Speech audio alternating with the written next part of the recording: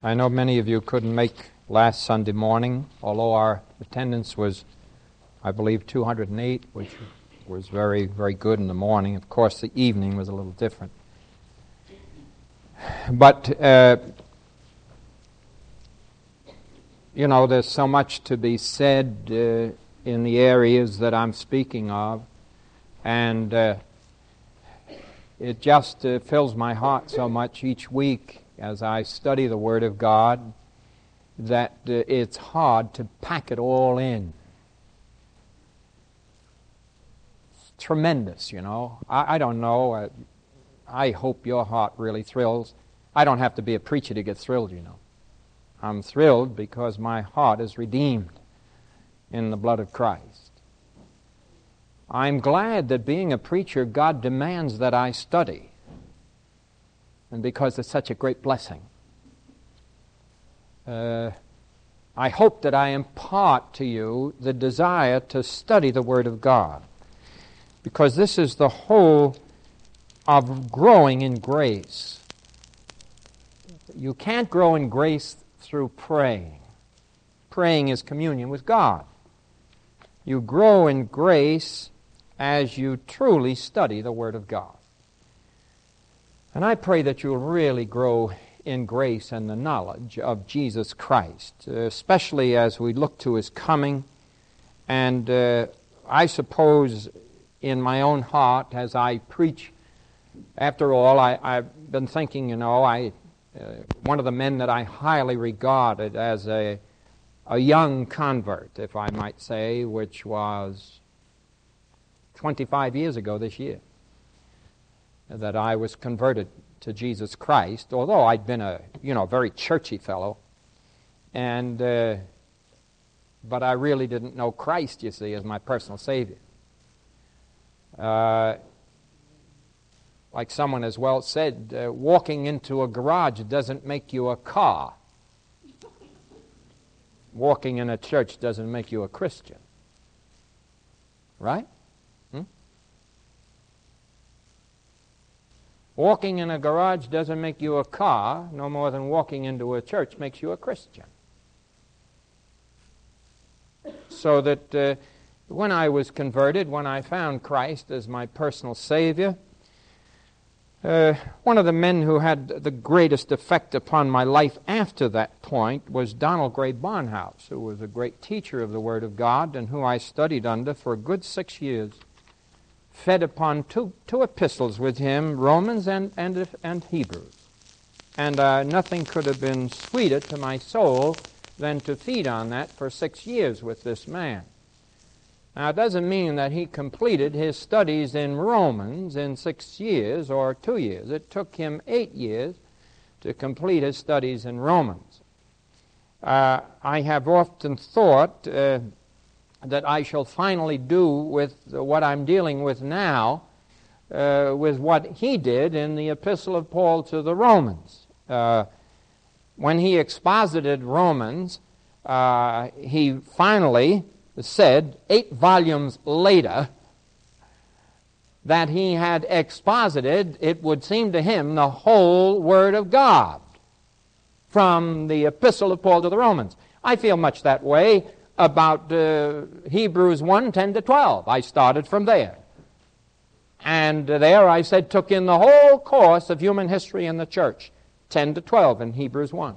And from that we have stemmed out and we have gone in from Romans into Matthew, into Luke, into Acts, into 1st and 2nd Thessalonians, 1st and 2nd Timothy, and John's epistles, and Jude, and Revelation. And because it all comes out, you see, from this great panoramic view of God, of all man's history, eternity to eternity, and God's plan for man. So that when you start out with a premise like this, you have a tremendous labor to be done for the Lord Jesus. Now, as I said last week, and I just say this quickly, there are 2 great events facing the Christian. Number 1 is the translation to heaven, spoken of by Paul in his Thessalonians epistle, 1 Thessalonians 4, from the 13th to the 17th verses. And there he speaks of the Lord himself descending from heaven with a shout and the voice of the archangel and the trump of God, and the dead in Christ shall rise first. Then we which are alive and remain shall be, and if you could underline these two words, caught up. For that word in the Latin is rapere, or what we would call the rapture of the church. The taking of the church to be with himself. Caught up. That's where you hear the word rapture. You'll hear the rapture of the church of Jesus Christ. It's taken from the two words, caught up. Caught up to be with Christ. The dead in Christ shall rise first, and we which are alive and remain shall be caught up together. Isn't that wonderful? Boy, I could spend a lot of time on that together. I hope you're together when Christ comes. Husband, I hope you're together with your wife when Christ comes. Children, young folks, I hope you're together with the family when Christ comes. Caught up together. Oh, what a moment. I'm so glad my children all know Christ. I don't know about my mother and dad. They died when I was very young. All I know is the Roman background, that's all. I don't know about them. I don't know whether their faith was in Jesus as Savior. I have no thoughts about this. All I do know is that my children know Christ as personal Savior. My two sons and my daughter. More than this, I'm so thankful their mates know Jesus. How blessed that is to be the family. Are you praying for your family? Are you? You know, it may be that it isn't always that way. But are you praying for the family that when we're caught up, it will be together? To be with the Lord, and then shall we ever be with Him. This is what we're looking to as a church. Franklin Avenue Baptist will be long dead through the ages, but beloved, that which we have done here will last eternally, because souls have found Christ as their personal Savior. Many of you this morning have found Christ as your personal Savior here, within the confines of these four walls. You have come to Jesus and found Him, and you rejoice in it. Many of you were backslidden. Many of you had drifted far off from God, and you've come back to God in this place. Many of you were living in the world as Christians. You weren't sinning deeply, as we consider sin deep in this deepest manifestation, but you were worldly in your approach. You've left it. You've come back. You have done what Jesus says. You have separated from the world. You've returned to Him, to the shepherd of your souls, and you're separated from the things of the world. You're not enamored anymore. You begin to see things in proper perspective. I don't think there's a generation that's ever lived that should have more proper perspective than this one when you look around the world and the conditions you see in it and the problems are being faced. I don't see, beloved, how any generation has ever had more to say to it about the coming of Christ and what it means to be following after Christ than this generation that you and I are living in. So we're looking to the translation of the church. That's the number one thing. Number two, after the translation of the church, the great tribulation sets in upon earth. 7-year period, it's yet to come. Jesus speaks of it in Matthew 24 and 25 and Luke 18. He said, then there shall be great tribulation as never was upon the face of the earth, and except those days should be shortened, no flesh should live upon the face of the earth. You don't have to look far beyond your newspapers to get that, do you? Huh? No flesh should live unless those days be shortened. So there's coming that period in there. Then at the end of that time, at the end of the Great Tribulation, is that of which you hear MacArthur and presidents speak, the Battle of Armageddon. You hear the big men talking about, we're heading toward the Battle of Armageddon. Well, you know, when I look at that and I see it in the newspapers, I think, do you know what you're saying? You know, you feel like Philip and the Ethiopian eunuch. You'd like to come up beside them and say, listen, President Nixon, do you know what you've said?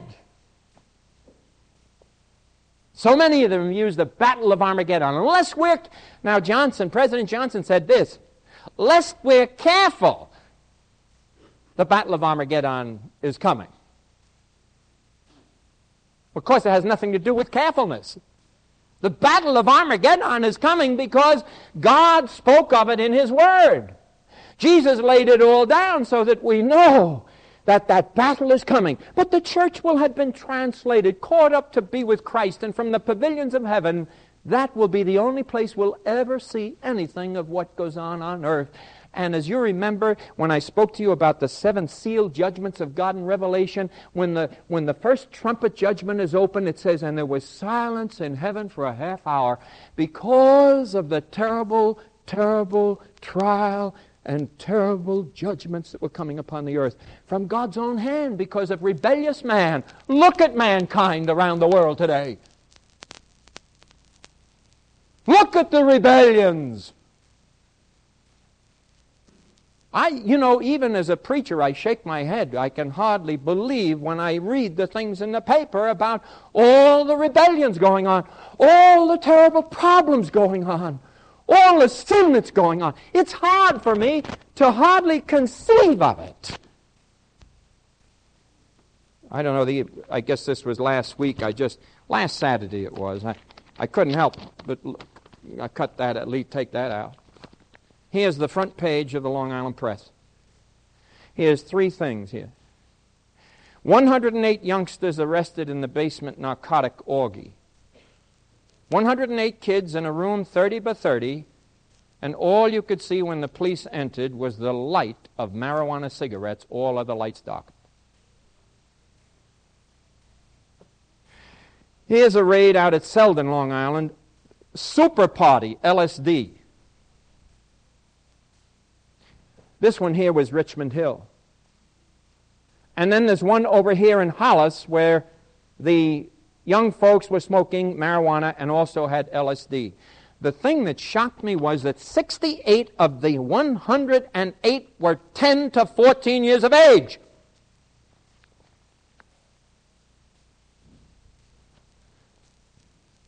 It's hardly believable. I shake myself. And yet I see every single sign of the complete collapse of mankind, governmentally, in its magisterial powers, in its lawlessness. As Jesus says, violence shall fill the earth in those last days. And I can't help but see this. And so when the church is translated and taken out, then the great tribulation sets in, this time of terrible trial and burden. And then the second coming of Christ in all of His fullness, with power and glory, the battle of Armageddon, the complete collapse of all men's empires, and the subservient of all the kings of the earth, and the president to the King of kings and the Lord of lords, who will establish His throne in Jerusalem, and there occupy the throne of David, and righteousness shall dwell in the earth for 1,000 years, the millennial reign of Christ upon this sin-cursed globe. Now, this makes life understandable. Otherwise, there'll never be a righteous government, and we're in for a terrible, terrible time with no hope for man. Now, last week I spoke to you about Jude. Would you turn with me to Jude, the epistle of Jude? Because I talked to you about the 7 seal judgments. Remember what I told you? There are 21 judgments in Revelation. You will understand from the 6th to the 19th chapter of Revelation. Marvelous. If you just remember, in those chapters there are 21 judgments. Number 1, I wonder if you remember, STV. 7 seal judgments, 7 trumpet judgments, 7 vial judgments. You can't miss, go by the alphabet. STV. 7 seal, 7 trumpet, 7 vial judgments. After the 7 seal judgments, there's silence in heaven before the trumpet judgments break out. I took you back to Jude, the book before the book of Revelation, before this last book of the Bible, because Revelation is the book of the judgments of God, but Jude gives us a marvelous picture of the conditions that exist upon the earth before all the judgments of God break out. Now, Jude is a marvelous epistle.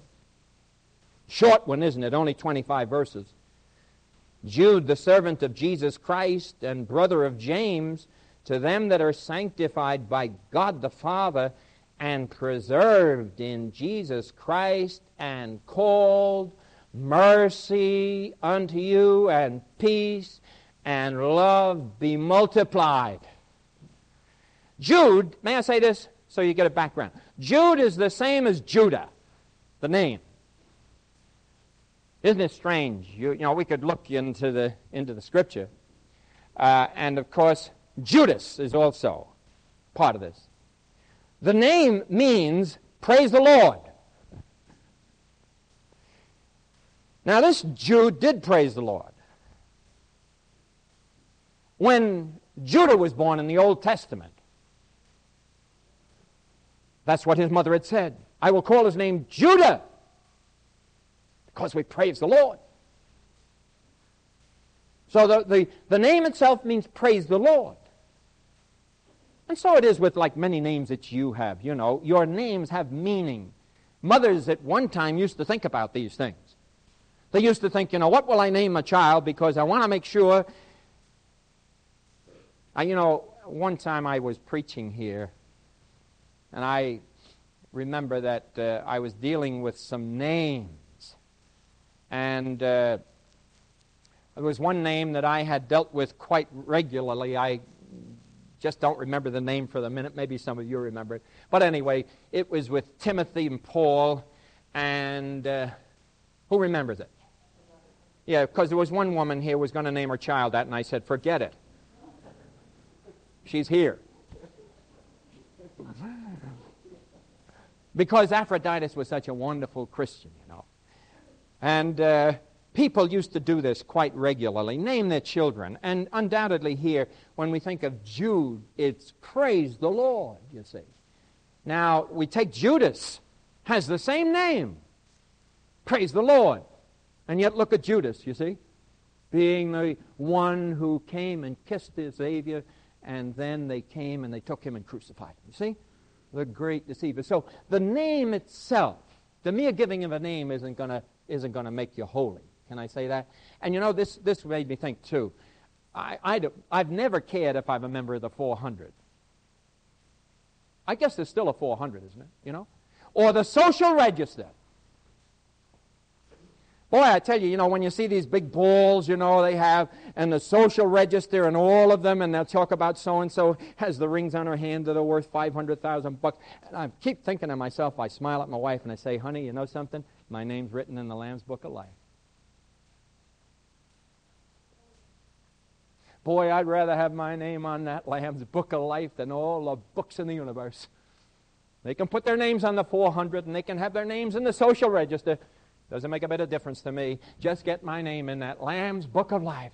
And I'm so thankful. God says, your name was written in the Lamb's Book of Life from the foundation of the world. I saw you, Martin, and I knew the day you'd find Christ as your personal Savior. My foreknowledge was there, and I put your name right in there. And so it says, from the foundations of the world, our names were written in the Lamb's Book of Life. I hope your name's there this morning. You know, if you aren't saved, it doesn't mean your name's not there. You may come to Christ this morning. You may accept Him as your personal Savior. And you'll say, isn't that amazing? God knew it and I didn't. Well, God has to be God. God knows the day when you're coming. God knows the day when the gospel's going to have an effect upon your heart. It says He hath chosen us in Christ according to His foreknowledge. He knows what we're going to do with the Savior. He forces no man. He won't make you do it. You have to come, free will. That's the great thing, free will. Whosoever cometh unto me, I will in no wise cast out. So the name Jude means praise the Lord, and in this case, it truly is praise the Lord. The servant of Jesus Christ, the brother of James, to them that are sanctified by God the Father, and preserved in Jesus Christ. I don't want to speak about this at great length. I spoke last week. Sorry for you folks that snow tied you up. I can't go over it. But you're preserved in Jesus Christ. Boy, underline that word. I've had you underlining words this morning. Underline it. Preserved in Jesus Christ. You're redeemed. God will keep you. You're called of God. Oh, how important is this call of God. He called you. You listened. You came. You're preserved because you believe that Christ is your Savior. Now the second verse I didn't speak about. Mercy be unto you, and peace. And he adds something that the other epistles don't have. Most of the epistles, if you read Paul's epistles, now of course this is Jude. If you read Paul's epistles, most of the time it says mercy and peace, or mercy, grace, and peace. To all of the saints at Corinth, to all of the saints at Philippi, to all of the saints at the different churches, mercy, grace, and peace be unto you. Here it says mercy, notice, peace, and love. Notice that. Mercy. Oh, how wonderful. God, you'd have to be merciful to me.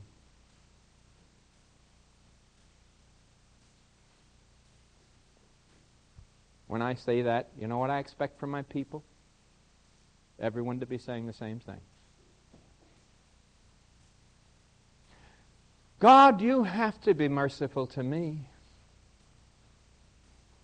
You know how Paul puts it in another place? He hath placed the whole world under sin. Notice it. That he might have mercy upon all. Isn't that marvelous? He says, I'm making it just as simple as I can to you. He said, this way none of you will ever have to guess about yourselves. You'll never have to think, well now, how does my life measure up with God? Have I done pretty well? After all, I came up in a good family. You know, we talk about names. I came up in such a good family. My father and my mother were good Christians, and we've been brought up well. I went to Sunday school. I have all the pins for my attendance records, and I have been baptized, and I have done all of this, and you can see all that you can see after all. But salvation is not of these things. Salvation is of God's mercy. Therefore, he judged the whole world, what? Under sin. He said, now, children, my creation, created in my image, you'll never have to guess about yourself. In Adam, all die. But in Christ, all shall be made alive. He hath concluded the whole world under sin. Why? That he might have mercy upon all. Lord, thank you for your mercy this morning. How merciful you've been to us. We who have sinned so violently against thee. Oh, maybe not publicly, Lord. But if our imaginations had been flashed up on a screen for all the world to see, we would be in jails throughout the world. The jails could not contain us for our imagination. Oh, Father, I'm so glad that you're the only one that ever knew the things I've thought and the things I've done and the secret things. Remember what the Scripture says? God hath appointed a day in which he shall judge what? The secrets of all men's hearts. Why do I say that? Because we would judge people by their churchianity. We would judge people by sitting in pews, by coming to church. We would judge people by these things. But God's judgment, in speaking to this congregation on Wednesday night, I had time and again said this to them. Remember, God is not looking down upon you in a pew to judge your righteousness. He's thankful that you worship him here.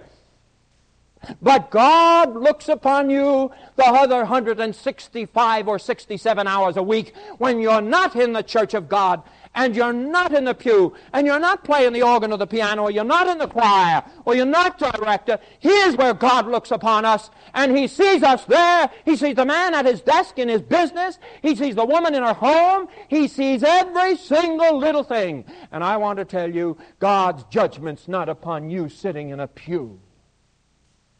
God's judgment is upon you in your home, your business. Mother, what you really are. You know, I often used to hear that phrase, I think it's on some television advertising something, I'd just see an advertisement and it says, what is Jack Pa really like? Well, let me tell you something. Only God knows what Jack Pa's really like. And only God knows what you're really like. And this is where God's judgment falls. This is that which judges our hearts. Nothing else. God's mercy. Jude says here, may God's mercy be yours. Why? Because it is the basic. Unless you have received the mercy of God, you're going nowhere. There's no peace. Notice it is mercy and peace.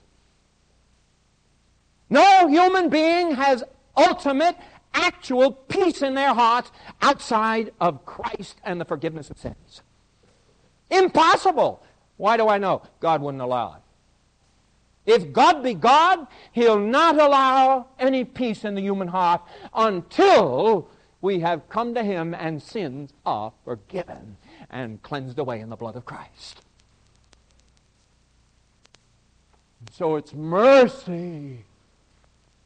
In Paul's epistles, it's may mercy, grace, and peace, mercy of God, because He loved us so. God so loved the world. Here's His mercy. His grace is unmerited favor, not by works of righteousness which we have done, but according to His mercy He hath saved us. For by grace are ye saved through faith. And that not of yourselves, it is a gift of God, not of works, lest any man should boast. We cannot possibly, by any stretch of our imaginations, work our way into the kingdom of heaven. It is God's mercy, God's grace, and God's peace that He gives to us. And so, beloved, here Jude speaks of that, and he's speaking to those in these last days. Notice that 17th and 18th verse in Jude there, how well he puts it. But, beloved, remember ye the words which were spoken before of the apostles of our Lord Jesus Christ, how that they told you there should be mockers in the last time who should walk after their own ungodly lusts. Notice that. The last time. Notice what it's filled with. Will you notice this? Ungodly lusts. Do you notice this? Have any of you noticed how much there is of ungodly lust today? Have you watched your television sets? Have you seen the write-ups? Have you seen your magazine stands? Have you seen the plays? Have you seen the perversions? Have you seen the sin? Have you seen the immorality? Have you seen the fact that there's a rape every 4 minutes in the United States? Have you seen the fact that there's a murder every 2 minutes in the United States? Have you seen the violence? Cannot you see it? There will be mockers in the last time walking after what? Their ungodly lusts. The last day. Do men have an answer? Do you find any man bringing an answer? A lot of political systems armed to the teeth against each other, waiting for the pushing of a button.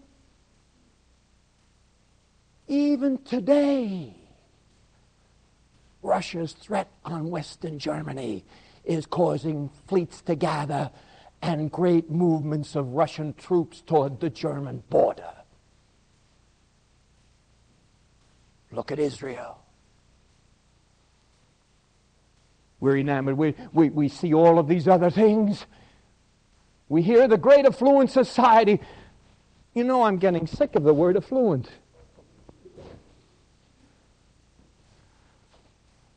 Two men spoke to me in the last few days in the church here. One man said to me, Pastor, again, I don't know how long I'll be able to live here. My taxes are now for $2,400 on my house. And the other man told me his were $18,000. This great affluent society. Listen, back in, when Alice and I got married, I'm not going to tell you how long, it's way back. When we were married, I was making, at that time, $26 a week. Now, that's not $18.90, all right? $26 a week. And I bought a Buick for $922, brand new. This great affluent society. Let me tell you, this great affluent society has forgotten God and placed the dollar in the place, and that's all you hear now, battling for the dollar, more and more money, and all we're doing is gathering up till the final collapse, as Jesus says, of all the nations, and all of their systems will be crushed. But I'm so thankful, Jude says, before he starts his whole treatise, mercy, peace. And may I just finish quickly with that last one, and love. And love. It's as though Jude is saying to us, now listen, notice he said there'll be mockers in the last time, walking after their own ungodly lusts.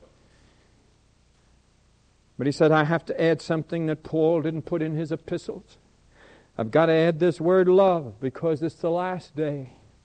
And if ever love is to be manifested amongst those who are in the church of Jesus Christ that's in that last day, they must labor as one. They must remember that when they were redeemed, when they came to Christ, they came out of darkness into the marvelous light of Christ. They became members of His family, of His flesh and of His bones, and members one of another. Whereas on earth, earthly parents, we come from our mother's womb, brothers, sisters, but we have different natures. And brothers and sisters are antagonistic toward each other. Families can't get along together. But God does something else. He says, you're my children. I'm going to do something that no father could ever do. The trouble was that there was a mixture of the two spirits of a mother and a father, all involved, so that you hardly knew where the children came from. But I'm going to give you my Holy Spirit by faith, and the one Spirit shall dwell in you and in your brother and in your sister, so that there will be that spirit of love to fill the heart to overflowing. God says without love in the church you can't do anything. Hereby they'll know that you belong to me. You're my disciples, and that you love one another. He says mercy and peace. Peace because you're redeemed, and then love for the brethren. Because when you love each other, you can forget everything else and go out and labor for Jesus. You're not involved with your little personality factors. You're not involved with the little things of the world. You're involved in a great love convocation in the family of God. And as those who love each other, pure hearts fervently in the Lord, you go forth to labor for Jesus Christ. Let me tell you, that's why Jude puts it here. Because it's the last days. And he says, if ever love better fill your heart for your wife, if ever love better fill your heart for your husband, if ever love better fill your heart for your children, and the children for their parents, it's today. You have God's wondrous mercy. He saved you. He's given peace to your soul that passes all understanding. Now He has one request. Children, love each other, for love is of God. And the world will only know that you really know me in the love you express for each other. In your family life, let me tell you, there's no room for sin, beloved. You better, I don't know, I would pray none of you would be involved in any kind of deep sin, but a church this big, anything can happen. I pray it doesn't. If you're involved in anything that you know is so sinful before God, won't you cleanse it away today? Say, God, I've failed you. I'm your child. Cleanse me, forgive me. And make sure that you're right with Him, with the family you love, with your children, that Christ may be exalted. Peace, yes. Mercy, oh, thank you, Lord. Now abideth these three. Listen. 1 Corinthians 13. Now abideth these three, Paul says. Faith, hope, and love. Faith in Christ in the past, He redeemed you. Hope, Christ is coming soon. Love for each other and for Jesus. Then he goes on and he says, now abideth these three things, faith, hope, and love. Can someone repeat it with me? But the greatest of these is love. All right? Let us pray. Now, Father, we would thank Thee for Thy tender love for us. Lord, I have preached Thy word. I have not varied from it one iota. And I am thankful, Lord, that You've called me to preach this word, and that the response of this people's heart is yea and amen. We pray if any have come in without Christ, that they might take Him as personal Savior, that they wouldn't leave here without Jesus. Please, Lord, let no one go without that. If they've never said so, may they say it right now in their heart. Say, Pastor, pray for me. Every head bowed, every eye closed. You're saying that in your heart. Just put your hand up high and say, Pastor, pray for me. Pray for me. I want Jesus in my heart. Anywhere at all. Just put it up quickly. Say, Pastor, pray for me. Here's my hand. Just pray for me. Just a moment, I'm asking. Anyone at all, you'd like to say yes to Jesus this morning? Every eye's closed. No one's watching. It's just between you and God, that's all. Anyone? Quickly, mother, dad, boy or girl. Anywhere? Yes. In the balcony, Lord bless you. Anyone else? Put your hand up high. Say, Pastor, pray for me. Here's my hand. I really want Christ in my heart. Anywhere at all. Just a moment and I close. Are you praying? Oh, I know I need that faith. Why not put your hand up? Say, Pastor, pray for me. Yes, God bless you, Father. Anyone else? Yes, Lord bless you, Father. God bless you. Yes, and Lord bless you, Mother. Anybody else to join these who've raised their hands for Jesus? Anywhere at all, just as I close. Quickly. Are you saying in your heart, oh, I should raise my hand. Why don't I have the courage? Take courage, beloved. Jesus says, whosoever shall confess me before men, him will I confess before my Father in heaven. Anyone? Just put it up. Pastor, pray for me. Pray for me. I want Him in my heart with all my heart. Anyone? Quickly. Just as I close. 1 second. Anybody else? Yes, I see that hand. Lord bless you. I don't like to close if any hearts are yet coming to Christ. Oh, beloved, don't leave here without Him, please. I say with Paul, I beseech you in Christ's stead, be ye reconciled to God. Anyone? Quickly. Just put it up so I can see it, and then take it down.